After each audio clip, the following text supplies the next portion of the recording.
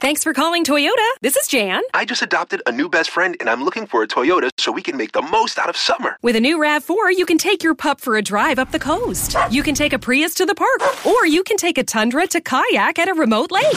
One problem, Jan. Oh? My new best friend's a cat. Your summer starts here, but it all ends June 3rd. Toyota, let's go places. Dealer inventory may vary. See your participating Toyota dealer for details. Visit your Front Range Toyota stores today. Toyota, let's go places. Welcome into the Blake Street Tavern, which hosts the finest Arnold Palmers in town. Seriously, every time I come here, Arnold Palmer, I don't get Arnold Palmers anywhere. I don't even buy them in the stores anymore, but here every time, Arnold Palmer. You always have those things that you just associate with certain meals. I remember for a long time I had to have a Coke when I was eating Qdoba, which is trash. Obviously, Qdoba is trash, but there's certain times where you associate certain things or certain hot sauces. I only eat Chipotle with Chipotle hot sauce, the Chipotle Tabasco.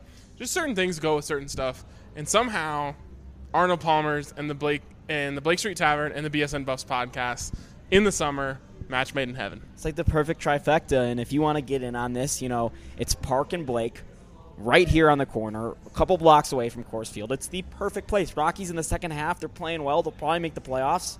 Stop by here before you're going out to a game. If you got a date, I brought a date in here before. Yes, I've had a date before, and I brought a date here before, and she liked it. I was here with my friend yesterday. My friend very much liked it as well. I've watched games in here. Not a bad review of the Blake Street Tavern to be had. I took my first girlfriend here on our 6-month anniversary. Bad move or good move? I don't know. We'll let the audience ponder as the intro plays. This is the BSN Denver Buffs Podcast, powered by the BSN Denver Podcast Network. 40, 45, 50, 40, 35, breaking away, 2 tacklers to beat Bill Lindsay, 10, 5, touchdown, Colorado!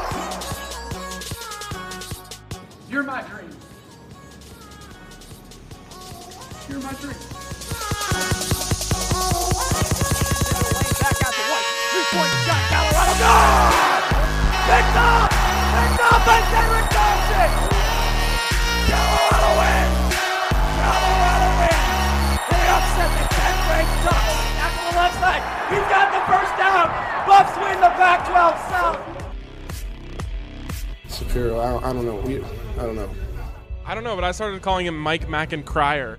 Yeah, How does he find love at the Walrus? You know. You can't find love at the Brianna Walrus. said you can. I know.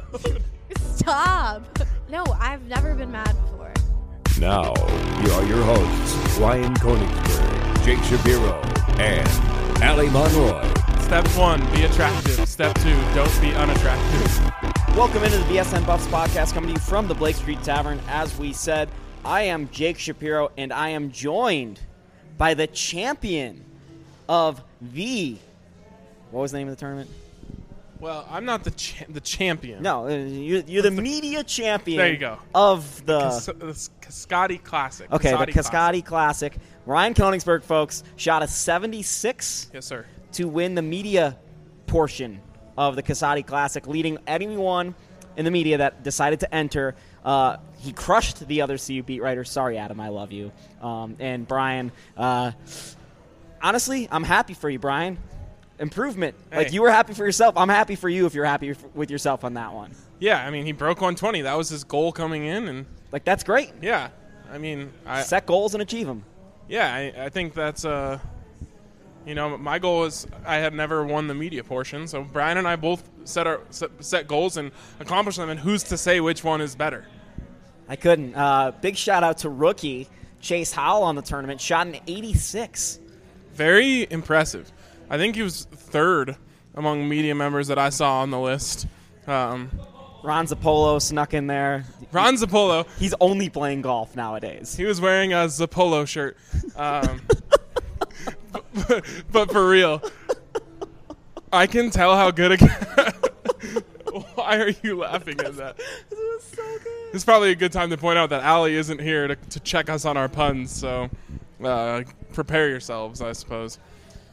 I can tell how good a guy is at golf by how tan they are at this time of the year. And Ron Zappolo has been getting some rounds in. I'm telling you, Jake, I'm looking at this nice, dark, Maple. wooden It looks maple. Yeah. Ron Zappolo is like a shade darker than that. He's like at my wallet color. Wow. It's like maple plus some darkness of dirt. Like, that man is getting reps on the course. And so, good for him, and good for Chase for only being behind me and Ron Zappolo. Yeah, so very happy with the BSN Buffs result. Rick George talked at the thing. Ryan talked to the Rick George guy. Very important guy. Probably, if you're ranking guys in terms of importance in Colorado, Rick George, soon thereafter, John Elway, whose birthday it is today, so happy birthday, John Elway. But Rick George, like, if John Elway has a birthday every day, Rick George probably has a birthday, like, once every month. Like, 1 out of 12. 12 times a year. Rick George, not as good of a golfer either. Oh, really? John Elway would have run away with that. See, that's surprising to me because Rick was involved with the PGA for a while. Yep. And John Elway's probably a better baseball player than him, too, and he was involved with the MLB. Well, John Elway's pretty damn good at things, man. Yeah, he is. I think Rick George might be a better executive than John Elway. See, okay, here's my – we're going to talk about this golf tournament a little bit longer. The guy who won it, David Ore, I believe you pronounce his name, was a former CU golfer who also just, like, had won the Wyoming Open the day before the tournament. And I just feel like – out of fairness, he shouldn't be playing in that tournament. The guy shot like 66. Like, he should be, like, helping people out. Yeah, like, he should be in Brian Howell's group, giving him a few pointers. Oh, by the way, I'm not hating on Brian Howell. The guy plays golf once a year, and it's in this tournament. There's a reason why Shapiro didn't even show up. Yeah, Jake didn't want to go because he was afraid he would do worse than that. Right, which is honestly worse. Exactly. Like, Brian went out there, he took his lumps on the course, and he beat his record. Like, so much respect to Brian because I couldn't even go out there and do that. Exactly. But Rick George talked at the thing. Ryan, you were there. I listened to it. Rick, with a lot of news, what stood out to you as maybe, 3 or 4 most important bits that you got from there? There was a lot, man. There was so much. Just quick hitters. The scoreboard in the Coors Event Center, it's up. You can see it on Twitter. They've posted some pictures. Looks phenomenal. The thing is beautiful. It has, like, home of the Buffs across the bottom of it and in that fantastic font. That's, like, the best font ever, in my opinion. Call it fantastic font. Like, whatever it's called. Fantastic. It's really bold of them to use that font on everything. Wow. Okay, and I give them 20 points for it. Yeah, I mean, at least they're with the New Times. Anyways, the scoreboard is going up, and that's awesome. Rick George mentioned the fact that they want to get new speakers in Folsom. Unfortunately, folks, not happening this season. Basically what he said is that's a couple $1 million, and we don't have a couple $1 million right now. But speaking of millions of dollars, they're over $100 million. That's a couple weeks, maybe a month old now. They're at $101 million on the drive to 105, which is now 115. Which exactly now it's the dream of 115, but I mean $100 million. That's amazing that they've raised that much money since they came in here. Especially because there's nothing, like, theoretically you're not raising money for anything because the building's already been built. Right, but I think there's what other people stuff don't understand there. is they're still paying for that building. Yeah. Here's the very most important thing of the entire press conference. There is no Steven Montez anymore. There's only Steve Montez. Ryan and I were talking about this, and are the Buffs trying to Americanize Steven Montez, my column? Because what when he was being recruited, it was what, Stefan Montez? No, that's not true. But I was joking about that earlier. But no, you should have just ran with it, and it would have been a good tidbit. I'm telling you this. Steve Montez is way more of a quarterback name than Steven Montez. Steve Montez sounds like he has glasses and is in your computer class. No, dude. Steve Montez sounds like a Heisman winner. I guess Steven Montez is kind of even more nerdy than Steve Montez. It should be Stevie Montez. Stevie Montez. Stevie Football. Stevie Football. Yo, we're breaking that out. We're doing Stevie Football. Oh, that was my phone. We're good. We're good. That's my biggest thing. But honestly, though, he said Here's the quote. I'm excited to see what this core of wide receivers does with Steve Montez. No mention of friend of this program, Sam Neuer, who folks around this table were pretty excited about at one point. Like, there's clearly no quarterback competition if the athletic director is just telling you who the quarterback is right here in the middle of July. But the journalists needed clicks. It's true.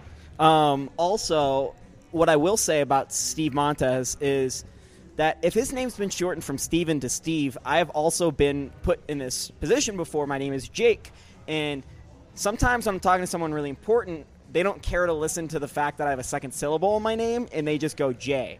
They think my name is Jay. So I think Rick George might be big-timing Steven Montez by just calling him Steve.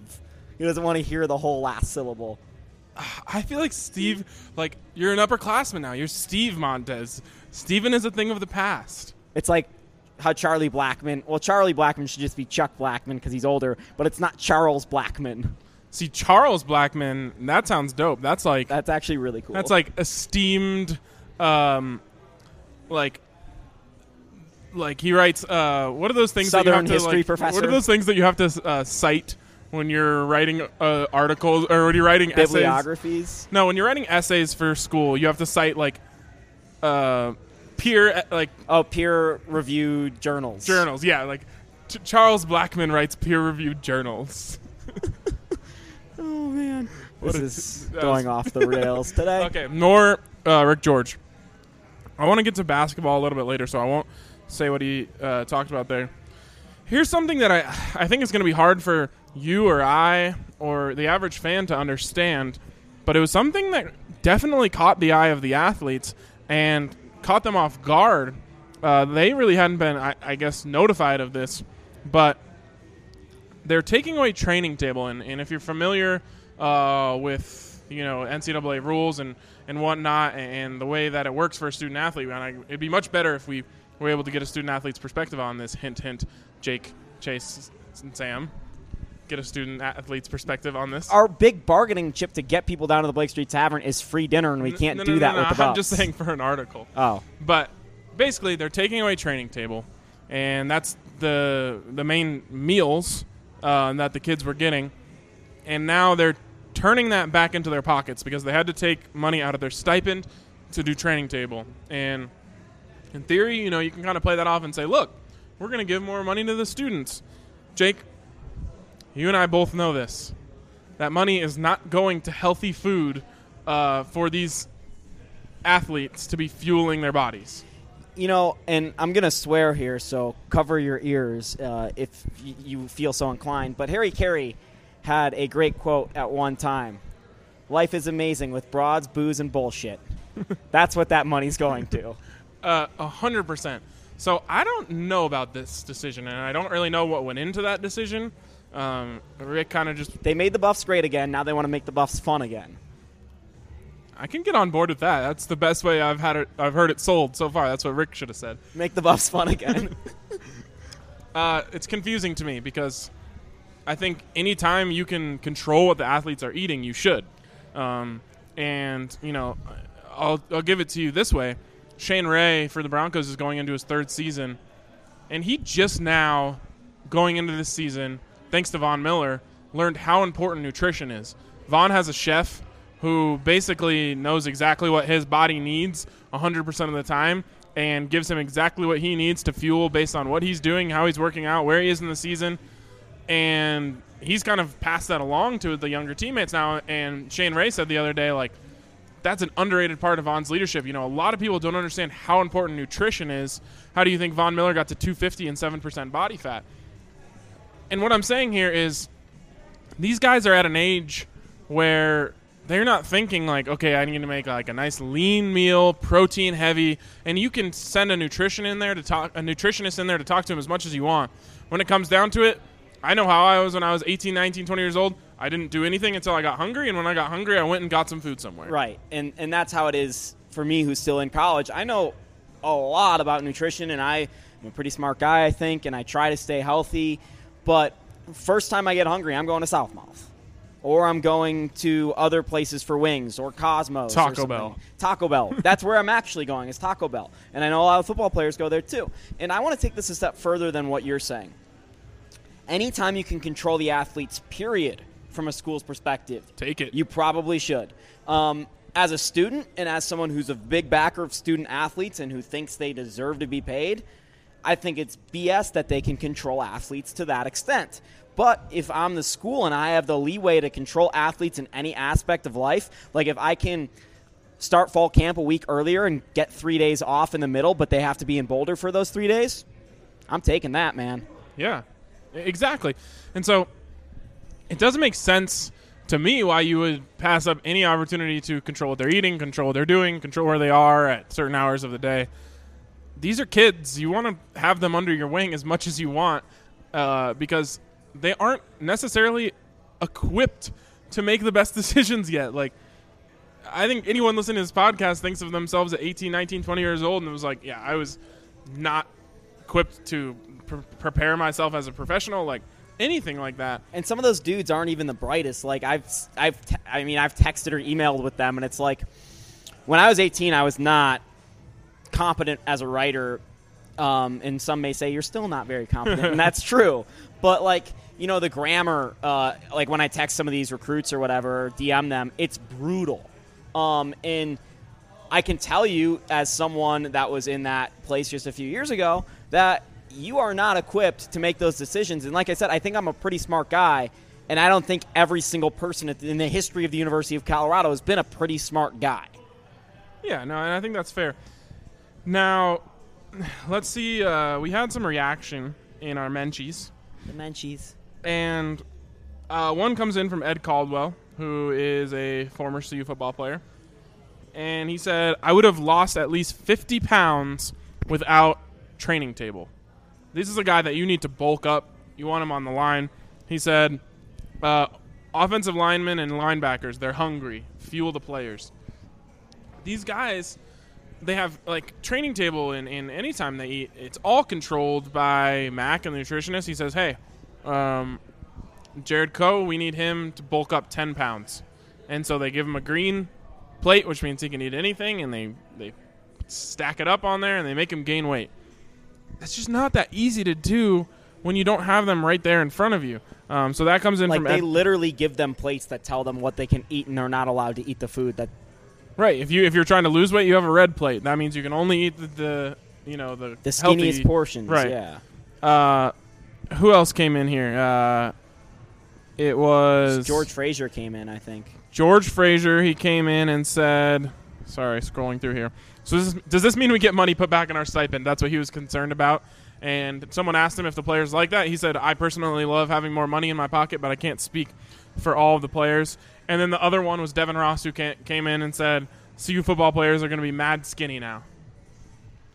That's coming from the skinniest guy on the team. Actually, it was football team going to be real skinny now with a face palm emoji. Clearly, they don't even like this.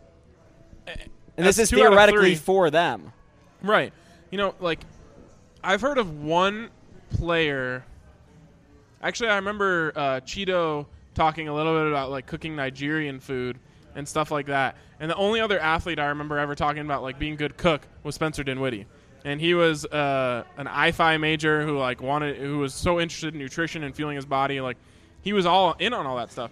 None of these other guys care. They don't care at all. Like, and it's not that they don't even care at all. It's like they don't have the time to go home and, like, make food that's not mac and cheese. Like, they're playing football a big portion of the day and also in class. And let me tell you, it's not the class that really takes away from their day. It's the fact that they have to be in, like, what's it called? They have to do tutoring for certain hours of the day. Like, and that's what really takes more time than the class. Like, class is doable. The tutoring, in my opinion, is over the top. Yep. And to expand a little bit on this, and again, it's hard for us to really understand without being an athlete and knowing it, but Rick said they're going to extend the hours for morning snack and afternoon snack. And I wonder if they can, like, make it so it's a regular meal, though. Like, can they make the snack like just what they were serving before? I don't know. Obviously, there's some stupid NCAA rule about, like, has to be less than 853 calories. Yeah, something stupid like that. But I mean, They do have like smoothie machines in there and stuff like that where the players can go in. I just don't know what they're going to be feeding them at those times. So, maybe a week into this new thing, like all the players are like, oh my God, this is amazing. We get more food and it's better, and like, who knows? But right now it sounds like the players are a little bit concerned about making sure they're getting the right food. The other interesting piece, I think, from that, or one of the other ones, was that the athletic department is in the black for the third straight year. Rick George has done a phenomenal job getting the Buffs back onto the right side of the paper there. Any other takeaways that stick out to you now? I know we have some articles coming on it, but... He talked about how the multi-year contracts are a game changer for them in many ways. And I love that he talked about how important it was for the university, because now the university can go out and hire some really good professors from other schools because they can actually offer them multi-year deals. Exactly. Fantastic. Talked about upgrading Balch Fieldhouse. Again, that's one of those things that Rick's been talking about for a while, and he's just basically like, look, we don't have the money to do it right now. I was talking to Copeland during TBT practice, and Cope's like, yo, I remember when we had to make our own court in Balch and practice in Balch. I'm like, yo, this was 10 years ago. Balch was definitely still falling apart 10 years ago. Yeah. Like NBA or Chris Copeland was playing in this gym that was like falling in on him. That's where they used to play. Yeah. What else? Talked about naming rights. And speaking of money, naming rights for the championship, he said the Champion Center, the football stadium, and even Coors Event Center. And if I remember correctly, I want to say the Coors Event Center was a lifetime deal. I believe so, too. So I don't know what the deal is with that. Could probably name the court something else, although it's Sox-Wellseth Court. You could probably come up with something. Maybe you can call it the facility because it's the Coors Event Center, right? So maybe you can call that whole facility with the practice place like the whatever facility, the Coca-Cola facility. Or you call it the Champion Sox Walseth Court. Or another Sox brand. Stance Sox Walseth Court. There you go. We'll see if Stance is in on that. Folsom Field, not going to change its name, though, but they will probably change the name of the stadium that surrounds the field itself. So it'll be like Sports Authority Field it'll be Folsom Field at whatever arena. Or whatever stadium. Chipotle Stadium. Legal Pete Stadium. A great quote here for you men to show your significant others from Rick George. There's no better place to get married than Folsom Field. I think that is a quote that you just wanted a certain person in your life to hear. Maybe. I mean, yeah. I think hopefully that person is listening. I don't think she'd be against it. Come to Spring Valley Golf Club and play 2 courses in one, offering 9 holes link style and 9 holes traditional tree lined. You're going to love the newly renovated greenside bunkers. Did that golf course have greenside bunkers? Of course. Did they have a European twist, though? I don't think so. Stacked bunker walls, baby! Come and try the fast and true greens that this 18-hole championship course delivers. Or get lessons from our PGA professional golf pros. And then eat our award-winning restaurant. Spring Valley Golf Club is in Elizabeth, just a few miles from Parker and less than 45 minutes from downtown Denver. Just off the beaten path, but closer than you think. Book your tee time today at springvalleygolf.com.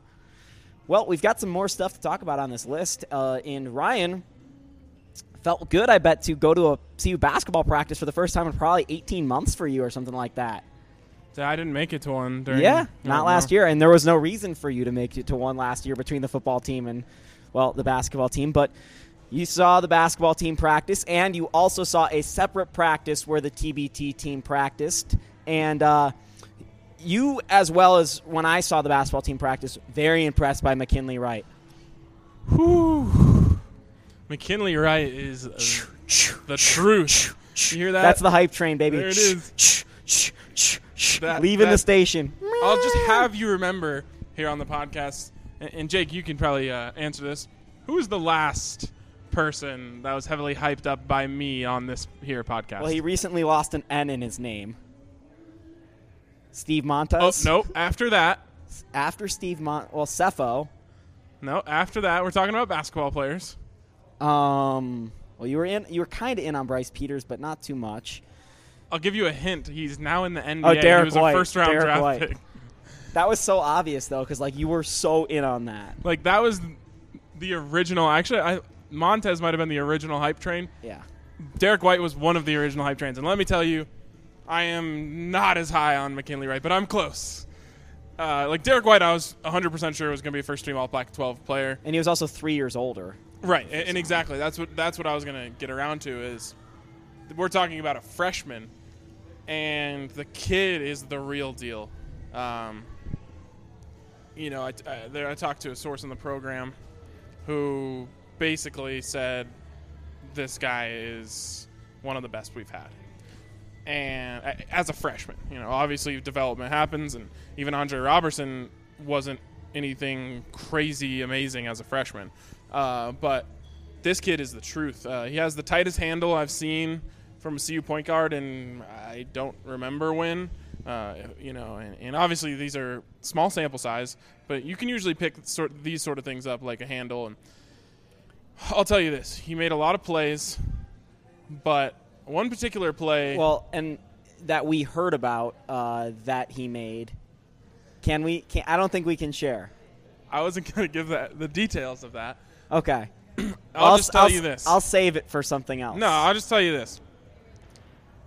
McKinley Wright anyone that's listening to this probably remembers the tip dunk that Shannon Sharp had in the NIT. He did that in traffic over somebody and shut down the entire gym. So that's the type of athlete we're talking about here. This is way above the rim, on a tip, cocked back, and thrown down. Unreal. It was against a pretty good player. It wasn't against like one of the walk-on CU players. Yeah, it was against a legit person. Very good. Here's my other takes. Every single one of those freshmen that I saw, McKinley Wright, Evan Batty, Tyler Bay, and Deshaun Schwartz, every single one of those dudes is already like a grown-ass man. Like, these aren't your skinny, scrawny, baby-faced freshmen. None of them look like Dallas Walton from last year is what Ryan's like saying. They don't look like kids. I'm telling you, McKinley Wright looks like a man. Evan Batty is a man. His voice is all deep and stuff. Tyler Bay looks like Andre Robertson did his junior year. And Deshaun Schwartz, he's probably the thinnest of them, but he doesn't look like he's not he has definition in his arms. He's good to go. These guys are ready to play. If Pac-12 play started tomorrow, these guys would be getting minutes. And I think that's something really, really exciting about this team. And Rick George said it. He says, I've talked to Tad about this team. He's really excited about them. For all the kind of momentum that was sucked out of this program in the middle of conference play last year, I think these kids are going to bring it right back. You want to get to the Coors Event Center the second this season starts to watch these guys, because as a whole, top to bottom, I honestly think this has a chance to be Tad's best class. And that's pretty crazy to think about because he's had some good ones. Now, I guess, if you put together the, Josh Scott and Wesley Gordon and that class, those guys put a lot out there. But these guys, they have a pride to them. They're ready to go. They want to play. I'll tell you this, Evan Batty was, in my eyes, he's already the best leader on that roster. This dude was slapping the floor on the sidelines. He's pumping his dudes up. A guy went down on the other team, and as the play went back the other way, he ran out there and helped him up and pushed him down the court and was like, "Get back on defense, let's go." This kid is – you haven't even seen him yet. He's already your favorite player. I'm telling you this right now. Every single person that's listening, Evan Batty's your favorite player. Oh, Evan Batty is awesome. And what I'll say is I had people – because I got to go to TBT practice, but it was closed because they were playing the current guys. So I talked to them right after their first practice against the current guys, and I had people pulling me aside before I even started interviewing them. These are guys that played in the NBA or have played professionally for a while and going, "Yo, Shaq, these freshmen. And saying Evan Batty. Evan Batty looks amazing. McKinley, oh my God, McKinley. And these are what guys I'm just like, hey, can I ask you? And I'm like, yo, no. Let me tell you about these freshmen. I'm like, I've seen them. They're like, no, but I've seen them. And I'm like, oh, so this is for real. I'm like, this isn't just like journalist eyes. This is like basketball players going, these guys can play. Yeah, I mean, I'll tell you this. One of the current players said that he thought McKinley Wright might already be their best player. Ooh. Like, that's hype train straight, like, no stops. That thing is going. That's a player, like, that's crazy. So, I mean, there's that. McKinley Wright, maybe the best player. Evan Batty, already the best leader. Tyler Bay, already the most talented rebounder or most gifted rebounder. And George King's a pretty gifted rebounder. I honestly think Bay is a more gifted rebounder and definitely a more talented defender. And then you've got all the potential in the world in Deshaun Schwartz. Right. I mean, Deshaun Schwartz, some people thought he was going to be the best player in this class, and he's the only dude that I haven't completely pumped up. And I honestly think he just had an off day when I was watching him. All of these guys can go. You see, like, I hate to put this on some guy, but you really do. I mentioned him a little earlier. You see a lot of Andre Robertson and Tyler Bay. Yep, and that's not just you saying that. I had one of the TBT guys say that to me. So, lot. who played with Andre. He and probably already more gifted offensively than Andre was at the end of his career. Or is now, according to the NBA people. Probably is now. So, man, I don't want to make you think they're going to the Final Four or anything next year. All we're saying is season tickets are cheap, and this team's going to be fun to watch. You want to go. That's what I'm saying is you want to see this team. You want to watch these guys because I honestly believe 4 years down this road, you want to be saying, I watched that guy. And you want to be saying what you're saying about Derek White. And also, watch Derek White in Summer League because we never got to see enough Derek White basketball. Never. He had a really cool fadeaway jumper the other day. But we also got to talk about the TBT team a bit. Obviously, not much has happened there, but they play Saturday at 3:15.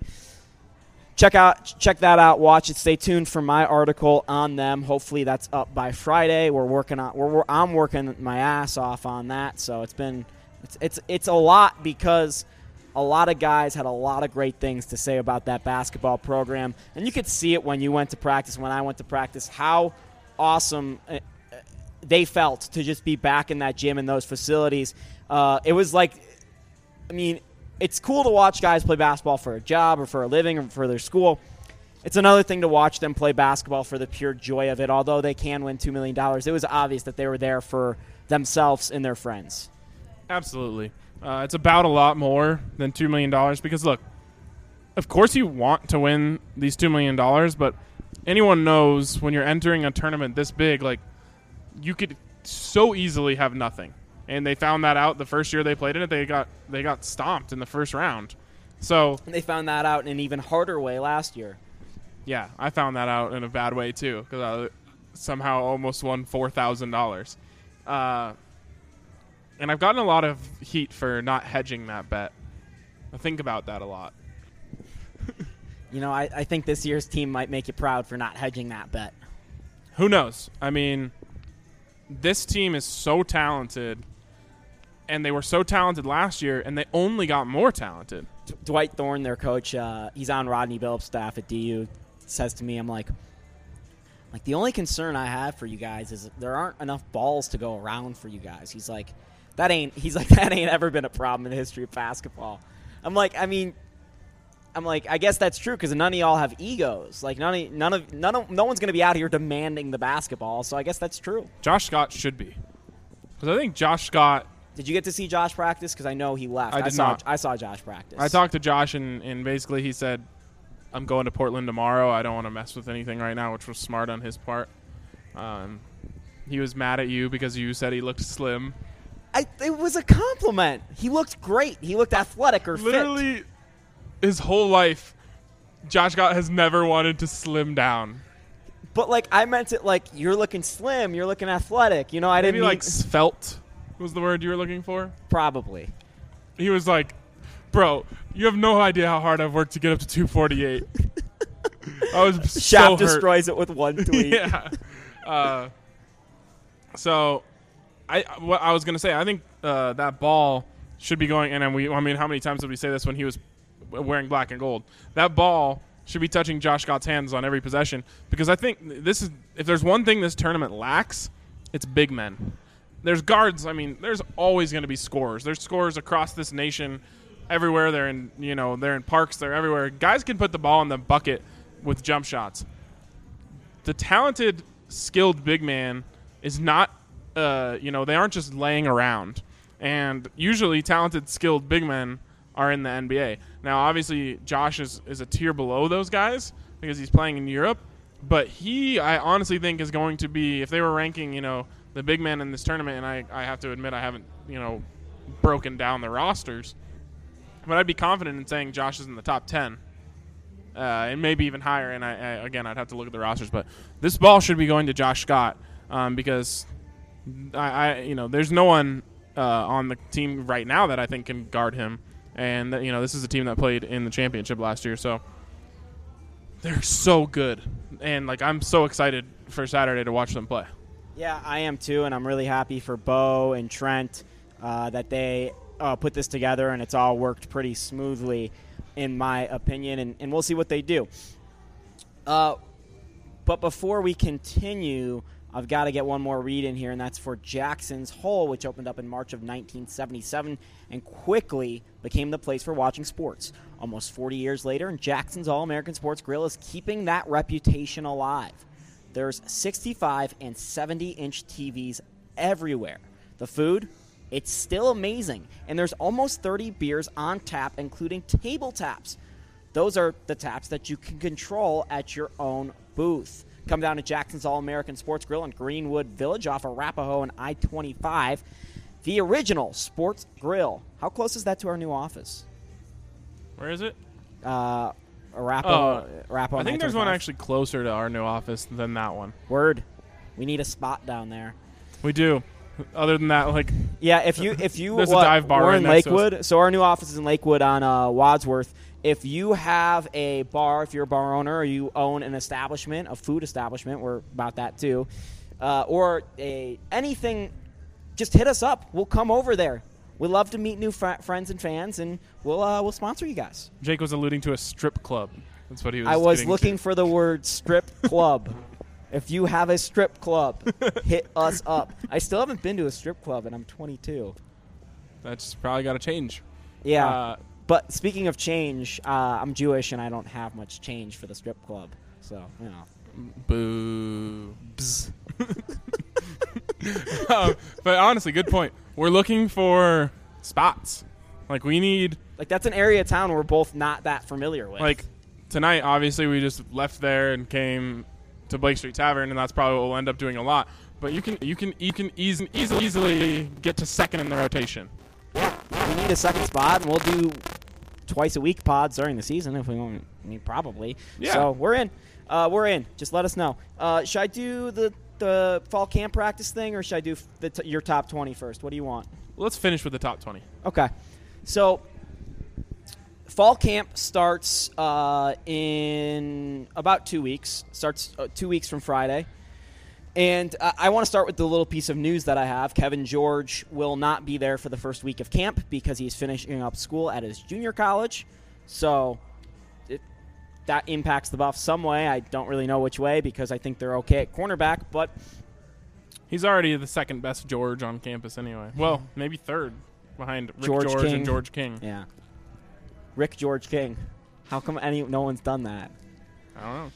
But the big news about fall camp, and I've known about this since April, but it was just confirmed to me moments ago, but I've known about this for a while, is that Jake is going to have to predict one win this season.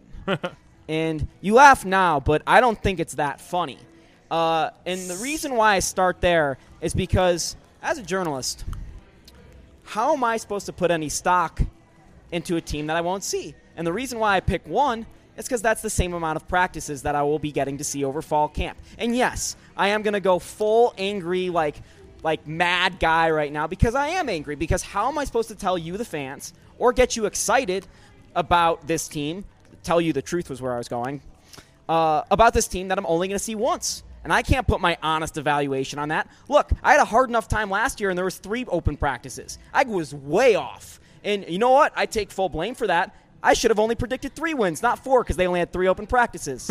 But seriously, I mean, I hate to rant, but in the same sense, this is something to actually rant about, because I don't know how I am honestly supposed to give evaluations or write stories that are honest or trust the information that I'm gathering that is open to the media when I can't confirm it with my own eyes and I can't really be around the players enough to develop sources in which I can confirm it in other ways. So this is really hard on me, and I know, okay, poor Jake, boo-hoo, but I'm telling you this right now.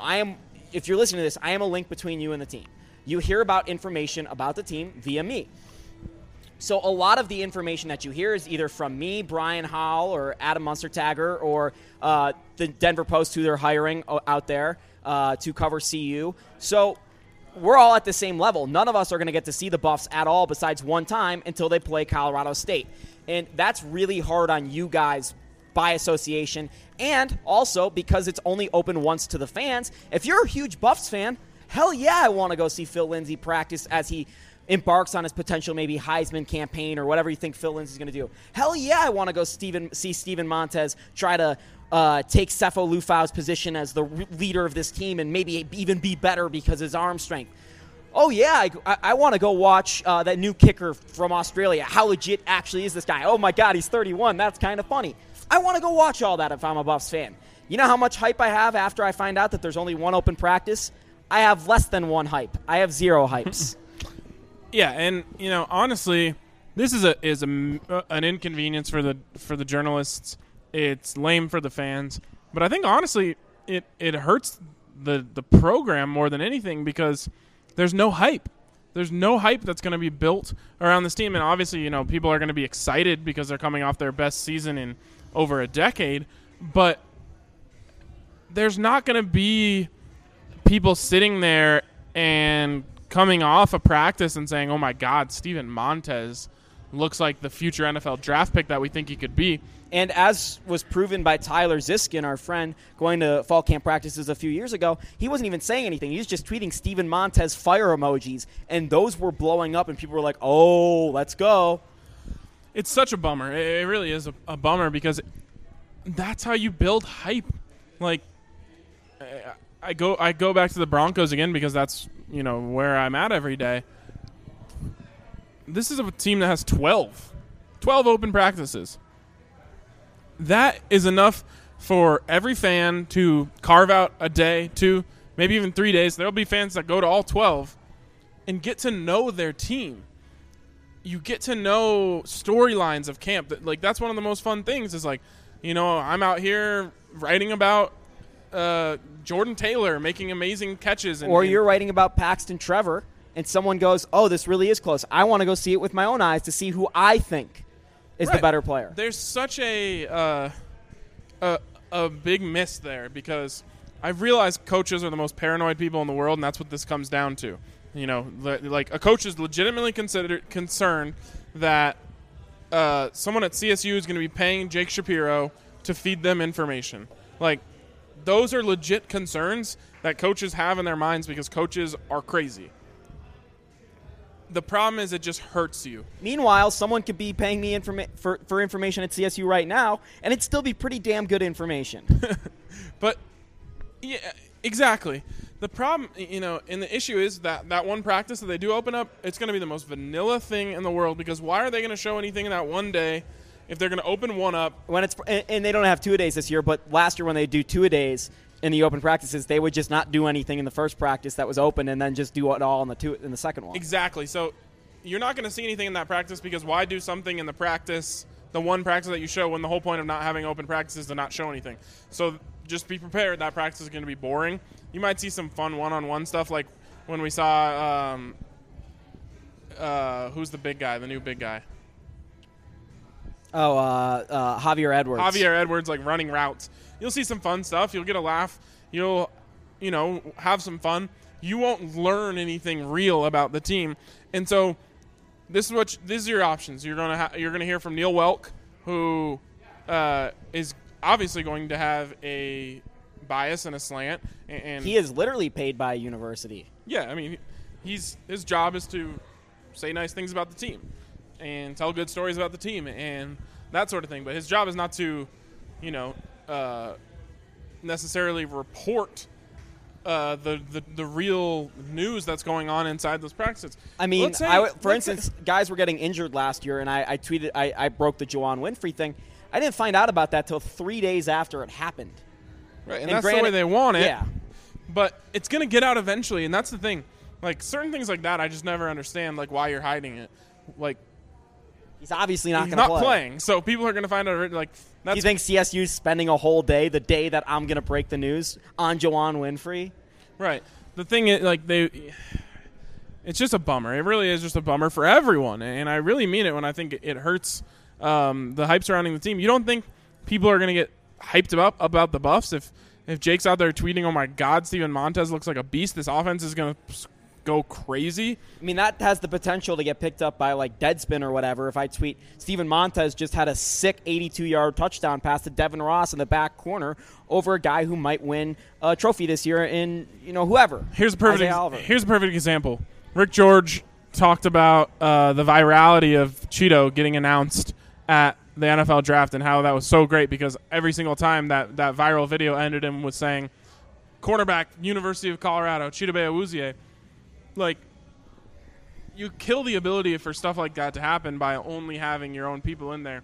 And it just hurts everyone. And there's going to be no true assessment of this team until we see them against CSU, and that's a scary thought. Honestly, there's going to be no true assessment of this team until we see them against Washington. It's possible, and it's just, you were talking about it before. Fans, these diehard fans who spend every day just thinking about the Buffs. They wake up, they go to All Buffs. They wake up, they read bsnbuffs.com. They wake up, they go to Adam's site, Buff Stampede. Those people only really get to see this team they love in person, what'd you say, 16 times a year? 16 times. So one open practice, spring game, 14 games this year because they had 2 postseason games. So really it could be 12. It could be 12 and then plus the other 2 I mentioned. So 14 times a year. 14 to 16 times a year, you get to see your favorite team play. That's not acceptable to me. Sucks. I mean, if you're, Broncos, we'll compare it to the Broncos because that's just the NFL team here. You've got 16 in the regular season. You've got the 4 preseason games, so we're already up to 20. You've got the 12 open practices, so that's 32. And then you have there are other opportunities, I believe, to see them. So we'll just call it around 35 to 40. We'll say, yeah, I mean, I think it's pretty – I think you covered all the opportunities, but 32 teams. I mean – 32 times a year. 32 days. 32 days. That's legitimate. I mean, obviously, if you're a Rockies fan, you get to see them near 200 times. Yeah, with spring training. You can see them 200 times. And it's so funny because I go from covering the sport with the absolute most access far and away. And, Ryan, you've covered one day of baseball, and you already probably agree with that. It's awesome. To the most lockdown thing possible in college football. Yeah, it sucks. It honestly does. And you hope that maybe CU realizes that this isn't good for them, and it just makes the journalists more mad. You don't want to make journalists mad either. Yeah, it's not a good call. Who were we talking about the other day? We were talking about a player. Anthony Julmisi. And, Brian Howell was telling me about how Anthony Julmisi, Brian, the first time he interviewed him, introduced himself. Hey, I'm Brian Howell. I work for the Boulder Daily Camera. I'll be talking to you a lot, I'm sure, over the course of your career. Now, every single time Anthony Julmisi sees Brian Howell, whether he's walking off the field or he sees him at Safeway in Boulder, he says, hey, Brian, how you doing? And, that goes so long. We were talking about it, Adam, Brian, and I, and Chase. We're like, if all these athletes and coaches and athletic directors and GMs and all these people knew how far it could go towards helping their coverage, helping everything. Look, it's human nature to see things in a positive light when those people have given you reason to think good thoughts about them. Yeah. And it makes it a whole lot easier to criticize Colorado football, who's coming off of a great season, but there's a lot of questions going into this season when you aren't really no one's helping you form your own opinion. So if Jake Shapiro gets a scoop from one of his sources during fall camp that says, dude, Steven Montez looks god-awful, and Sam Neuer's balling out, or Steven Montez looks god-awful, Jake's a lot more likely to have to go on that when we sit down here and have this podcast, or when he's writing a story about the team going into 2017. Now, who knows? That quarterback, maybe Steven Montez just had 2 bad days in a row when that specific source was watching, and he's looking great. The issue is when you can't see it with your own eyes, you can't give an honest opinion on it, and especially when you're not throwing anyone any bones, there's no reason to throw them back. And I like what you said there. There's no reason for us to do them any favors, and there's no reason for them to do us any favors at this point. And that's not a relationship you want with people that are as close to your program as the few people that cover CU are. Brian, Adam know a ton about that program. I know a ton about that program. Stuff that is not great. Stuff that they don't want out there. Stuff that is great. Stuff that they don't want out there, too. And to all of a sudden decide that you don't want to trust these people or that you don't want to establish relationships is a bad idea. And I'll use this example about a good one. When I went to interview all the TBT guys, I go, Will Whalen helped me out a lot. Will Whalen's a guy that was my editor, and he's really helped me out a lot. We're really good friends. Me and his girlfriend are friends. I have a great relationship with Will. Fiance. Oh, sorry. Yeah, fiance. Sorry, Nina. But when they said, oh, you're Will's guy. I love Will. Like, even in some of the quotes I got, they were talking about Will. And that is so important because when you have that relationship with the people that are around you, not only are you more prone to write positive things, you're more prone to keep those relationships. And I don't think a lot of guys understand that once they're done with these jobs, relationships like having good relationships with the media is a really good idea. You look at a guy in DJ Williams on the Broncos who's now trying to get into the media, who had horrible relationships with the media. It's made it probably a lot harder for him to get back into the media. There's a reason he's, in Miami, and that's his home, but I think you'd have a lot harder time getting into media here in Denver. And there are a lot of guys that have those aspirations after they retire or whatever. And, or how about this? Derek White and his family have been nothing but great to us for the most part. They've been really nice to us. Not only do we not want to say bad things about Derek, not that there have been bad things to say about Derek, but if guys in NBA scouts, NBA assistant GMs have asked me, how's Derek as a person? Oh, 100%. And I say, great. I had the other day a former GM in Major League Baseball asked me their opinion on one of the Rockies players as a person, what I knew about him, everything, and I gave him the honest to answer truth, stuff that isn't even published, and it was all nothing but positive because that guy was great with me. And that happens all the time. Ryan used to show me when I was young, guys would slide into his DMs like NFL scouts and be like, what do you think about this guy? Yeah, NFL scouts, I emailed back and forth with NBA scouts about Andre Robertson. There's a lot that goes into this, and we're getting a little bit away from the main point here because obviously open practices don't affect our view on the players. But the idea is that when you scratch the media's back, they'll usually scratch yours right back for you.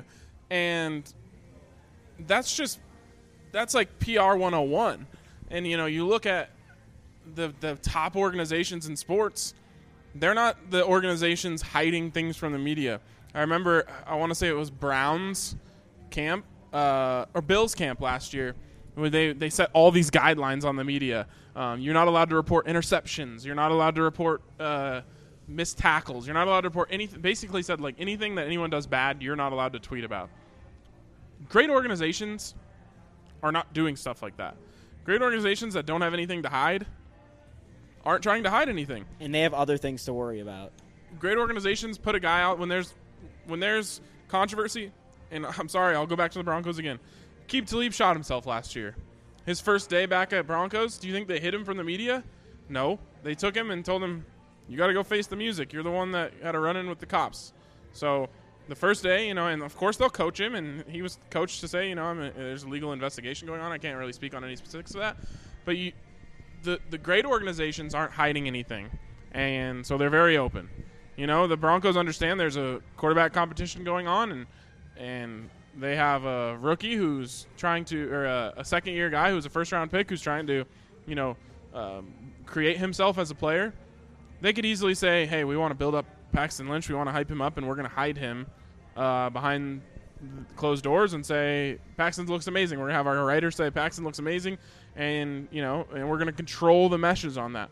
But no, they're going to put those guys out there. They're professionals, and I realize it's different in college, but there's nothing. They're not going to hide anything from the media because they have nothing to hide. And I want to take it one point that is very specific, and this will be my last, but when Mike McIntyre went through what he just went through, a lot of the people in the media said he's a good guy, and I said I don't know if he's a good guy because I don't know him, but a lot of people said he's a good guy. And most of those people had only ever talked to Mike McIntyre in front of a camera for 5 minutes, or they had been in certain situations where they've seen him interacting with players or whatever. How many times as a media member are you going to be able to see Mike McIntyre interacting with players over the course of the year now? Probably just those 14. Yeah. And that's probably it. How many times are you going to be able to see Mike McIntyre interacting with people in front of a camera where he knows exactly what he should be doing? A lot. A lot. And that doesn't lend itself good to Mike McIntyre and people wanting to say good things about him. And it doesn't lend a great scope either, because when Mac went through all that, the first day when he was interviewed by the press, what can you say about this, whatever, he's like, I can't say anything, and that's fine. And I went up to him after it all cleared out, and because he was still watching his players for a minute, I just said, hey, Matt, can I ask you a question? And he said nope and walked the other way and ran. It's like, dude, I was going to ask you a question about Javier Edwards, but I couldn't ask it because Rod Mackey and the guys that never show up here from the TV stations are asking all these, sexual assault or whatever questions. And I just want to ask about domestic violence. Sorry. I just want to ask about Javier Edwards because everyone's talking about him. Yeah. And that is the kind of stuff that, I've remembered that for now 4 months. That's not good. And all I'm trying to say is you hiding yourself, you hiding your team, it's only going to lead to suspicion that bad things are going on, or that bad things are, whether it's on or off the field. And you don't want that. If it's all out in front, people might go, all right, well, I saw Nelson Spruce practice. He had a bad day, but still Nelson Spruce. I'm sure he's fine. Yeah, and I've seen that. Like you said, all it does is lead to suspicion that something is being hidden. And I go back to, John Embry, his first season as coach, I think every practice was open. Every single practice was open to media. It was by far the most entertaining summer of my life, watching John Embry and Eric Bieniemy just absolutely berate these kids, which actually didn't turn out to be very much of a positive for them. But, I watched Eric Bieniemy. It didn't get a B rate. It got an F rate. I watched Eric Bieniemy go on top of one of the video towers because they were trying to emulate him being up in the booth where he wasn't going to be able to communicate directly with the players. Well, he completely just did not care, so he's just standing on top of this thing, which he's terrified of heights. So he's grabbing onto this thing, completely white-knuckling it, and just screaming like profanities. There's kids sitting there watching this practice. Eric Bieniemy is up there just ruining kids. Like, what the F? Are you effing kidding me? That is the weakest shit I've ever seen. Just going off. And I was like, this is probably the best thing I'll ever see at a practice. So what I was going at there before I started thinking about that amazing story, what I was getting at there was the next year, they closed every single practice.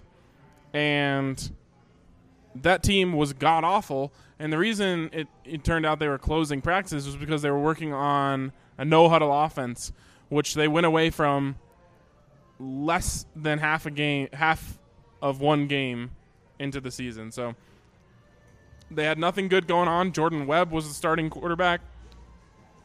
It was bad, and they had a reason to hide. Honestly, I don't think Mike McIntyre's team has a reason to hide this year, but who's to say? If you're scared, get a dog. If you're scared, get a dog. But we got one more thing to talk about with the football team, and that's the CU Buffs Top 20, which has not drawn as much controversy since the last time we talked to you because I think the top of our list was pretty easy to do, as well as, I really think once it started getting released, the rest of the list after there was a little controversy at 11-12, that all right, it was like, all right, these guys are legit too. Like I think they forgot how legit some of their teammates were. Mate, well, I mean, it's not like Bryce Bobo was going to quote tweet the story saying, like, Rick Gamboa was higher than him and be like, what? Like, Gamboa trash. Like, that wasn't going to happen. I like how Gamboa tweeted, like, these rankings are crazy, fam, or something like that, and then he found out he was 9, and he retweeted, like, it's a blessing or something. Wait, really? He said that? No, he tweeted, like, smiley face or something. I don't know. He tweeted the rankings are crazy or something like that? He tweeted the rankings are crazy, and then he found out he was rated higher than he thought the rankings were, and then he was happy. Well, I mean, like, once he wasn't there at 12 when the Right. controversy started, like, did He he started think he was panicking. off the list? Probably, because I think other people had Rick Gamboa way lower on their lists. Yeah, I mean, all right, should we get into that? Yeah, so Ryan's got his top 20 list. Do Do you want to count down? This isn't the greatest podcasting, but it at least gives people a frame of references. Yeah, so this is the BSN Buffs top 20. This is average between Sam, Chase, and I. So this isn't mine. This isn't Sam's. This isn't Chase. This is just Ryan was on vacation. Allie was also on vacation. I couldn't text either of them. So these were the averages of the 3 we had. So number 20, we had George Frazier. What did you have? We're going to go back and forth? Yeah. Okay, number 20, I had Jay McIntyre, who was in your honorable mention. Yeah, he was the 21st guy. And I'll just say this. George Frazier did not make my list. Right. So if you're waiting for George Frazier, he's not on Ryan's list. Should we do like 5 at a time? No, I think going back and forth Okay. here, but we can talk a little bit. I mean, right. George Frazier is a mountain of a man. He is pretty gifted athletically. You should say what you texted me when you found out he was 20. I don't remember what it was. I do. But I told it to George. I don't know. I don't You even might have a very big man mad at you. I don't even want to know what it was because I was probably confused. All I'll say is this. Big man, athletic, not a football player. Just not good at football. 4th best George on the Buffs. Yes. I honestly haven't seen Should Kevin George, we do so- George rankings? Yes. Okay, we will do George rankings at some point. 19, Drew Lewis. We matched up there. I think that might be the only place. 18, NJ Follow, I had Jared Coe. who's 17 for us. Does anyone know how to pronounce that? 'Cause Jared Coe, I'm pretty sure some people say coup. like coup d'etat. Yeah. It's Coe. Okay, that's what I've always thought, but I got confused because someone in the program said coup. I think it was actually Mike McIntyre. You got confused. It was a coup. So 18, NJ Follow, you had Gerald Coe. 17, we had Gerald Coe. Who did you have? Anthony Julemise. Who is 15 on our list. So, and we're pretty high on Julemise. Sam really likes Anthony Julemise. I think he's going to end up being the second corner across from Isaiah Oliver. And that's going to be interesting because I think he's got a lot to learn over there. But he certainly has the potential. Talented athlete. Yeah. Extremely talented athlete. And I'll go back to, positive press. I've heard people say that they think he's going to be a captain one day. And that alone propped him up on my list because, when I don't know these guys, you just don't necessarily know. But when you hear that a guy's going to be a captain, that means that he's got the right mindset. And so I believe that he's going to make that big year 1 to year 2 jump. 16, we have Juwan Winfrey. We have a big discrepancy on where Winfrey. Well, it is a hard time to put Winfrey really up on the list because we haven't seen him play Division I football. He's coming off an ACL injury, and there are 4 other wide receivers that are either on the list or one marker off this list for us. And for you, there's 5 wide receivers on the list, and there's only 4 spots. They're not moving Phil Lindsay off the field. Yeah, no, they're not, but I think all of these guys are going to get their time. So anyways, I'll just say right now that he was higher on my list. At 16, I have NJ Follow. Right, we already had him. A little bit lower. We like NJ Follow a lot, and I think NJ Follow... Solid player. Yeah, solid player. And he's going to help make up for that linebacker spot, which is going to be a big question mark for the Buffs. That's one of the biggest question marks going to fall camp. Storylines that we won't be able to tell you about. 15, Anthony Julemise. 15, I had Leo Jackson. Leo Jackson's 14 for us. Okay, and number 14 for me is Nick Fisher. Now, who's 13 for us. I want to talk a little bit about Nick Fisher because I feel like when a team is good, and this goes back to kind of the thing we were saying, When you have positive thoughts about something, you're just more positive thoughts come in about that. And so I think there's a lot of blind optimism about guys. And I think Nick Fisher is one of those guys. And Nick Fisher could be great. But he is being propped up in a lot of people's mind based on one singular play. Really one half of one football game. Right. But really that third down stop where he made a fantastic play. Washington State. It was Washington State. It might have been a fourth down stop though. Oh, you're right. Huge fourth down stop. Fantastic play. I mean, you're talking about best plays of the season. Obviously, Bobo's catch, Witherspoon's interception. You can make the case that that's 3. Right. What I want to say, though, is I'm a big believer of you are as great as those around you. And I think, one of the examples you can use is on the Broncos defense, really a lot of Broncos today. You can kind of plug guys in who are average. A Todd Davis. Couldn't you just do like Rockies? Like they got Ian Desmond, and look how better Nolan Arenado is. No, that's not how it works. We're talking about a team sport here, where all of these guys are working together. It is a team sport.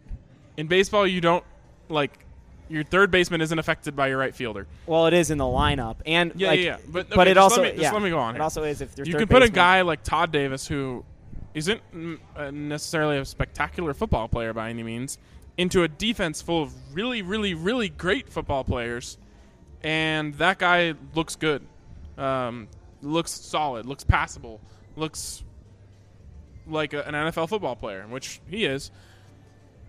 Now, you put Nick Fisher in a secondary with a bunch of dudes who are in the NFL right now, he's going to look pretty solid because he doesn't really have to worry about what's going on over there because he knows that Cheeto's got his stuff held down. He knows that Tedrick's going to be all right, and if he screws up, Tedrick's right behind him. He knows that, so on and so forth. Kello's over there, and obviously he wasn't playing at the same time as all these guys, but you're getting my point. When you put a guy in with a bunch of really other great guys, he has a lot easier time just focusing on what he has to do. And so I think that's a guy who looked really good last year, but he was covered. He was okay. He didn't necessarily have to worry about everything going on around him. That one game he was not covered, though. Tedrick Thompson was not there. Right. Obviously, and then Afolabi Laguda was ejected. I mean, he still had the corners. He did a fantastic job, and I just think there's a lot of, I don't want to call it blind optimism, but shaded optimism. Like, it's not clear. You don't necessarily know that Nick Fisher is going to be as good as you think, and he might be. But I just think people are getting a little bit too high on him too fast. And to be fair, the only reason why he's above Anthony Giuliamisi is because we've seen more of Nick Fisher at that position than Anthony Giuliamisi because Anthony is a guy with all the talent in the world, like we said, but he's been all over the field. He hasn't just been a corner at this point. I want to make one more point about Nick Fisher. The only negative part I can say about Nick, I really like Nick as a person. I've talked to him, whatever. The one thing I can say negative about Nick is his Twitter has gotten super in his feelings. Like, he's really in his feelings on Twitter. And to the point where one of my girlfriends came to me, girl that's a friend, came to me and was like, I need to, make Nick Fisher some cookies or something because I feel so bad for him. He's fishing for compliments. Yes, he is. So 14, we had Leo Jackson. Got a nick in his armor. You had Nick Fisher. 13, we had Nick Fisher. Who did you have? At 13, I had Afolabi Laguda, and that's another big discrepancy for us. You had him all the way up at 8. I honestly think I was influenced. No. The list had him up. Okay, where did you have him? I had him at 19 or 18. Okay, so I think he was below the cornerbacks we've already talked about. Right. For me. Honestly, for me, this hype around him is so high that I feel like at 13, I'm I fell even victim to it. Again, solidly talented player, but he's a tweener. He's not necessarily a fit for any position. He's not a strong safety. He's not a free safety, and he's not a linebacker. He's just something in between there, and he's a solid football player. He's a big hitter. I think he has a solid football IQ, but I think people are just he's older. He's going to be more mature. He's great. Good for him. He's going to be a top 5 player on this team this year. He's a captain. He's this and that. And I just think people are getting carried away once again. We kind of when you see a player enough snaps on the field, you kind of start to know who they are. Now, Brian Howell used, when I talked to him about this, he used the example of Akella Witherspoon. Last year going into the season, we kind of thought Akella Witherspoon, talented kid, just doesn't have it. Well, he found it, and he became a really, really good football player last year, and he's playing in the NFL now. So there are cases of it, but I feel like a lot of times one case gets everyone to thinking, oh, every year guys just get better. It's not necessarily true. Like, there are guys who stay the same from the second they get on campus to the second they leave. Look at Uri Wright. Uri Wright might have gone backwards, and that's possible. He went the wrong direction. Yeah, you're wrong. So I don't want to get carried away. I think Afolabi Laguda is going to make some big plays because he's going to be on the field a lot. I think he was so terrible in coverage the last few years that it's hard to consider him the star of this secondary. People are saying that above Isaiah Oliver for some reason. I've seen people say that. But Afolabi Laguda, to me, is a better suited to replace Addison Gillum at linebacker than he is Dedrick Thompson in the secondary. I would actually be if they had someone out there that they could put in the safety position, I would actually be a fan of seeing him go up there because I think I'd rather Ryan Moeller play safety and Afolabi Laguda play linebacker, the exact opposite of what happened last year. And I said that when it happened last year. And we're not football coaches, so maybe there's a reason that that's not happening. Maybe he doesn't see the field as well from up there or whatever. Right. Maybe Ryan doesn't have great command of the defense or whatever it is. Yeah. Yeah. So, anyways, I just don't want people to get out of hand on players that you saw with your own eyes aren't necessarily studs. Like, let's be real. Afolabi Laguda has never showed you something that says, like, that guy is a stud. And guys don't just magically become studs every single day. Like, it happens, but don't count on guys just becoming studs. Number 12, we had Bryce Bobo. I have Rick Gamboa. Rick Gamboa a little bit higher on our list. Number 11, we had Devin Ross. Rick Gamboa, solid dude, like solid player. He's going to do his job, but to me he's not going to do his job spectacularly. I think he makes a little jump this year, and Chase brought up the Oregon game. Watch some plays from that game. Played really well in that game. Really well in that game. He's capable of playing really, really well, but most of what I've seen is and he was named to a captain, so we assume that he has made that jump to being full-time that good. But just listen to the players. For me, like when I look at this, the next 11 players above Rick Gamboa on my list, I don't think you necessarily say, like, Rick Gamboa is better than that guy. So let's go. That's for you. 11, Devin Ross. Ryan Moeller. Okay, 10, Ryan Moeller for us. 10, Juwan Winfrey. This is where I kind of took a chance on a guy who, by all accounts, and we talked about this by all accounts last year, and you guys talked about this, and your reason for ranking Bryce Bobo lower is Juwan Winfrey was supposed to be the starting wide receiver out there, not Bryce Bobo. And everything we've heard about the guy is positive. Now, I haven't heard much hype about him this year because he's still coming back from an injury, but we've reached a point now where guys come back from that injury usually as good as they were. He should be healthy right around now. I haven't heard anything about him in a month, but that's what they were saying to me about a month ago. Number 9, we had Rick Gamboa. Number 9, Derek McCartney. We're higher on D-Mac. We'll show that in a second. Number 8, we had Foe. Number 8, I have Steven Montez. That's a good pick. Number 7, Jeremy Irwin. Number 7, Bryce Bobo. So what's the differential on that one? 5. Okay, that's about the biggest one we've had. Well, Afolabi Laguda was 8 to 13, so 5 on that, too. Yep, so 5 is as big as we had. I think Bryce Bobo is a really good player. I don't know where he's going to play. That's my problem. See, I think you guys are kind of underestimating how much they're probably going to rotate these guys. I think they're going to rotate them a lot, but I think I'm going to have a hard time taking Juwan Winfrey off the field once I put him on. And you might say, okay, well, why was he lower on your list? It's because I'm projecting the top 20 Buffs right now. I'm not saying that I'm not saying Bryce Bobo is going to have a better year than Juwan Winfrey. I'm saying as of now, Bryce Bobo is a better player coming into the year than Juwan Winfrey. I think Juwan Winfrey is going to have a better year than Bryce Bobo. Yeah, see, that's where these things confuse me because, like, I guess it's before the season, so you're kind of projecting a little bit, but like you're also going off of what you know. So in a way, I mean, it's like the preseason top 25 rankings. They're so meaningless. They are, and this is obviously as meaningless as it gets. Right. This means nothing. It really does mean zero things. But it's fun to talk about. So we had Jeremy Irwin, number 7. I had Bobo at 7, so Yep. you're down to 6. Exactly. Number 6, Derek McCartney. Number 6, Jeremy Irwin. Both, I think we both realized how important Jeremy Irwin was to Sefo Lufau.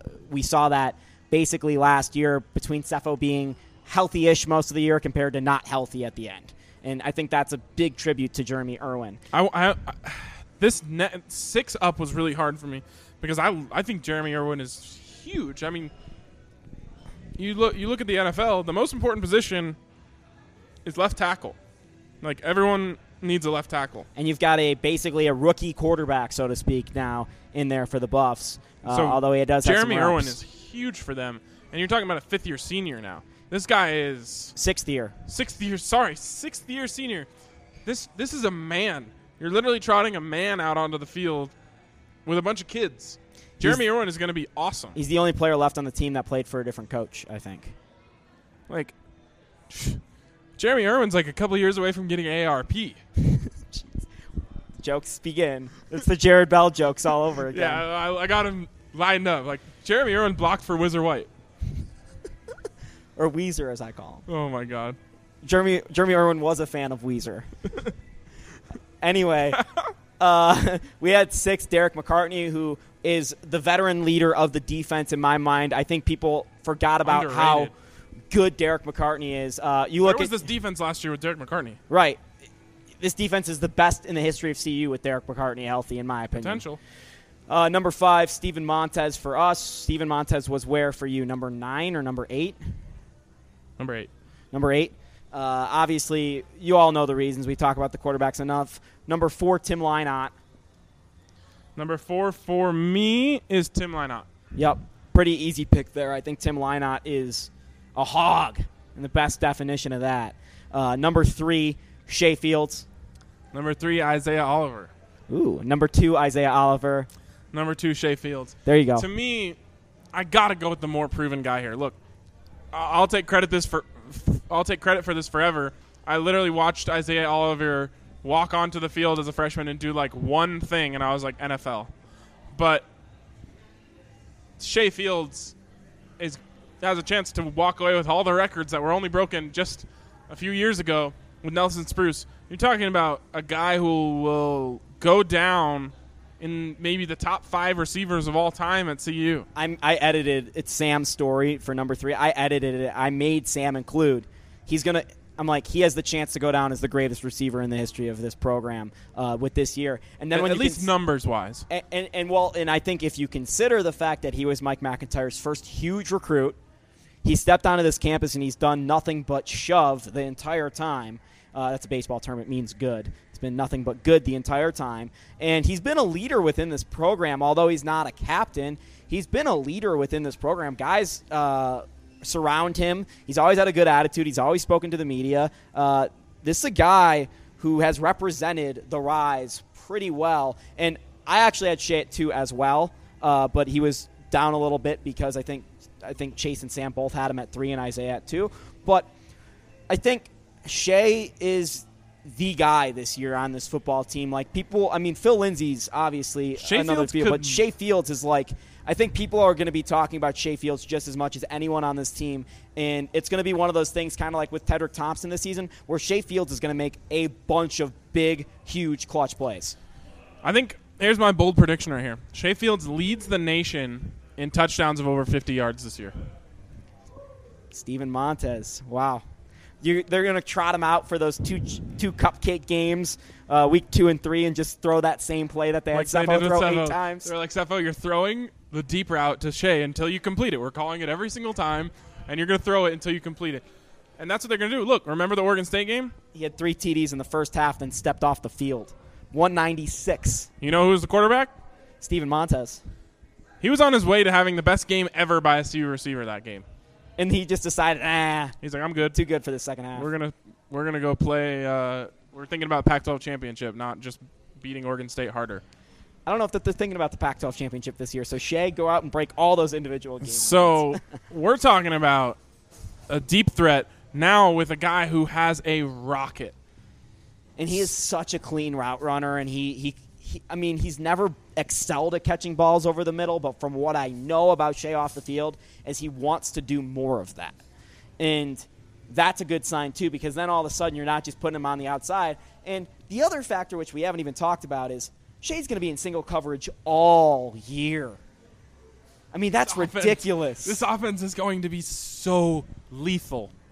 Like, so lethal. Like, you're going to have Shea one-on-one 2 out of every 3 plays. At least. At least, yeah. How are you going to cover Shea Fields, Devin Ross, Bryce Bobo, and Juwan Winfrey? I forgot Jay McIntyre. They could go 5 wide with those dudes. How are you going to guard all of them?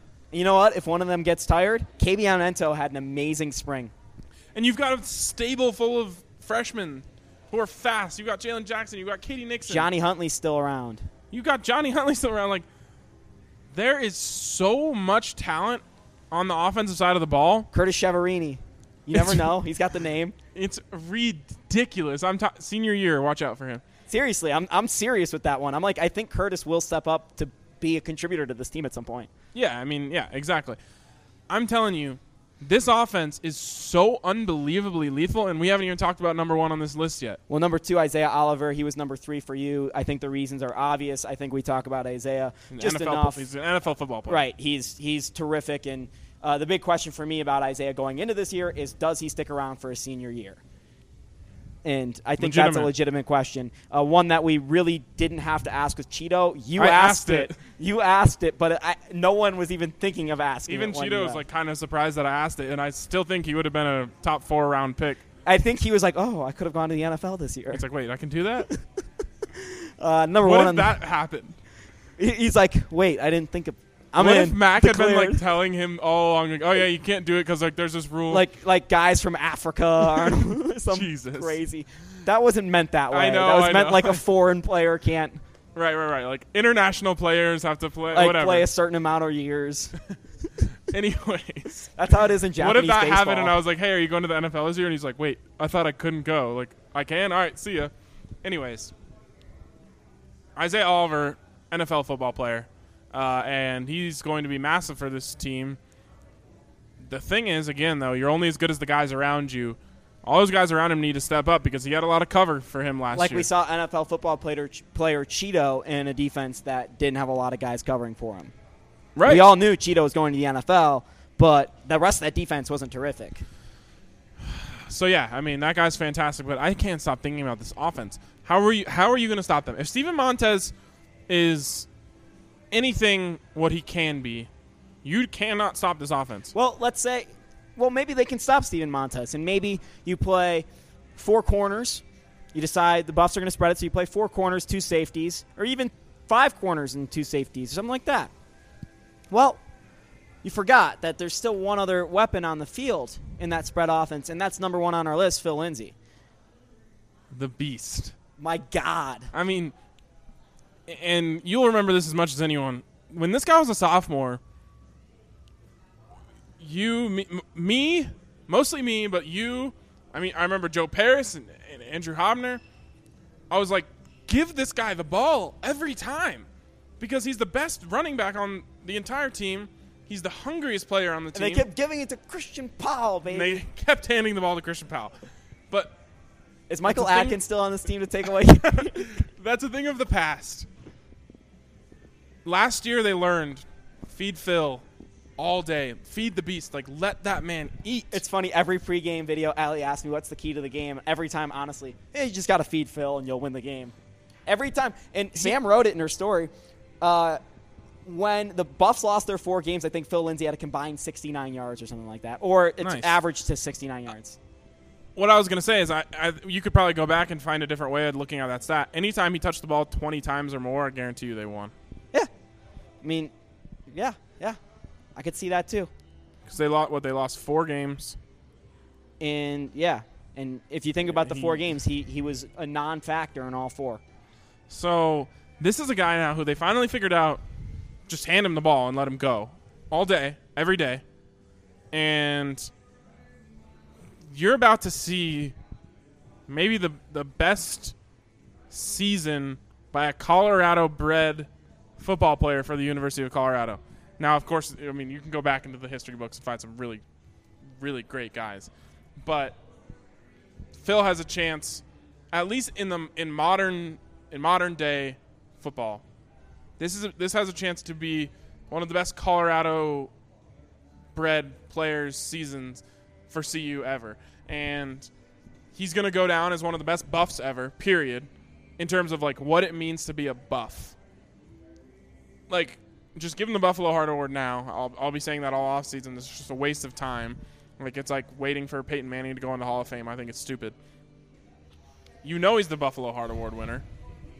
And he's going to go down as one of the greatest buffs of all time. People are going to be talking about Phil Lindsay forever because every single time there's a player who's like weak-minded or isn't all in, everyone's just going to be like, God, remember Phil Lindsay? Like, he was everything you could ever dream of.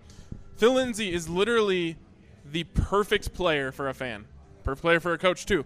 But there's nothing better than a player who cares about the program, who cares about the state that he represents, who cares about his teammates, who cares about everything and so little about himself than Phil Lindsay. And honestly, talking about how like Phil Lindsay gives me goosebumps because he's that special in terms of when you build a football player what you want.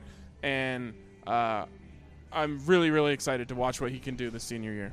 I wrote this story covering the Rockies this year. For the rest of your life, you'll be talking about Nolan Arenado's 2017. I think I'm going to rewrite that exact same thing for Phil Lindsay because it's applicable. And I'm talking about a guy, Nolan Arenado, that's probably going to win the first and has the potential to win the first MVP in Colorado Rockies history. If not, he's going to finish two like Todd Helton did in 2001 to Paul Goldschmidt. But point being, you're looking at a guy in Phil Lindsay who's the first legitimate Heisman candidate for the Buffs in, 15, 20 years? Chris Brown was in there, so that's 2001. 20 years. Yeah. Basically 15 years. And, Phil is a guy. Actually, didn't Cepho somehow get a vote at some point last year? I think that actually happened. I don't know, but he wasn't a candidate. Right. I think when you look at Phil, you see the heart of this team, and you call it the Buffalo Heart, whatever. It's the heart of this team. Mike McIntyre is not the heart of this team. Phil Lindsay is.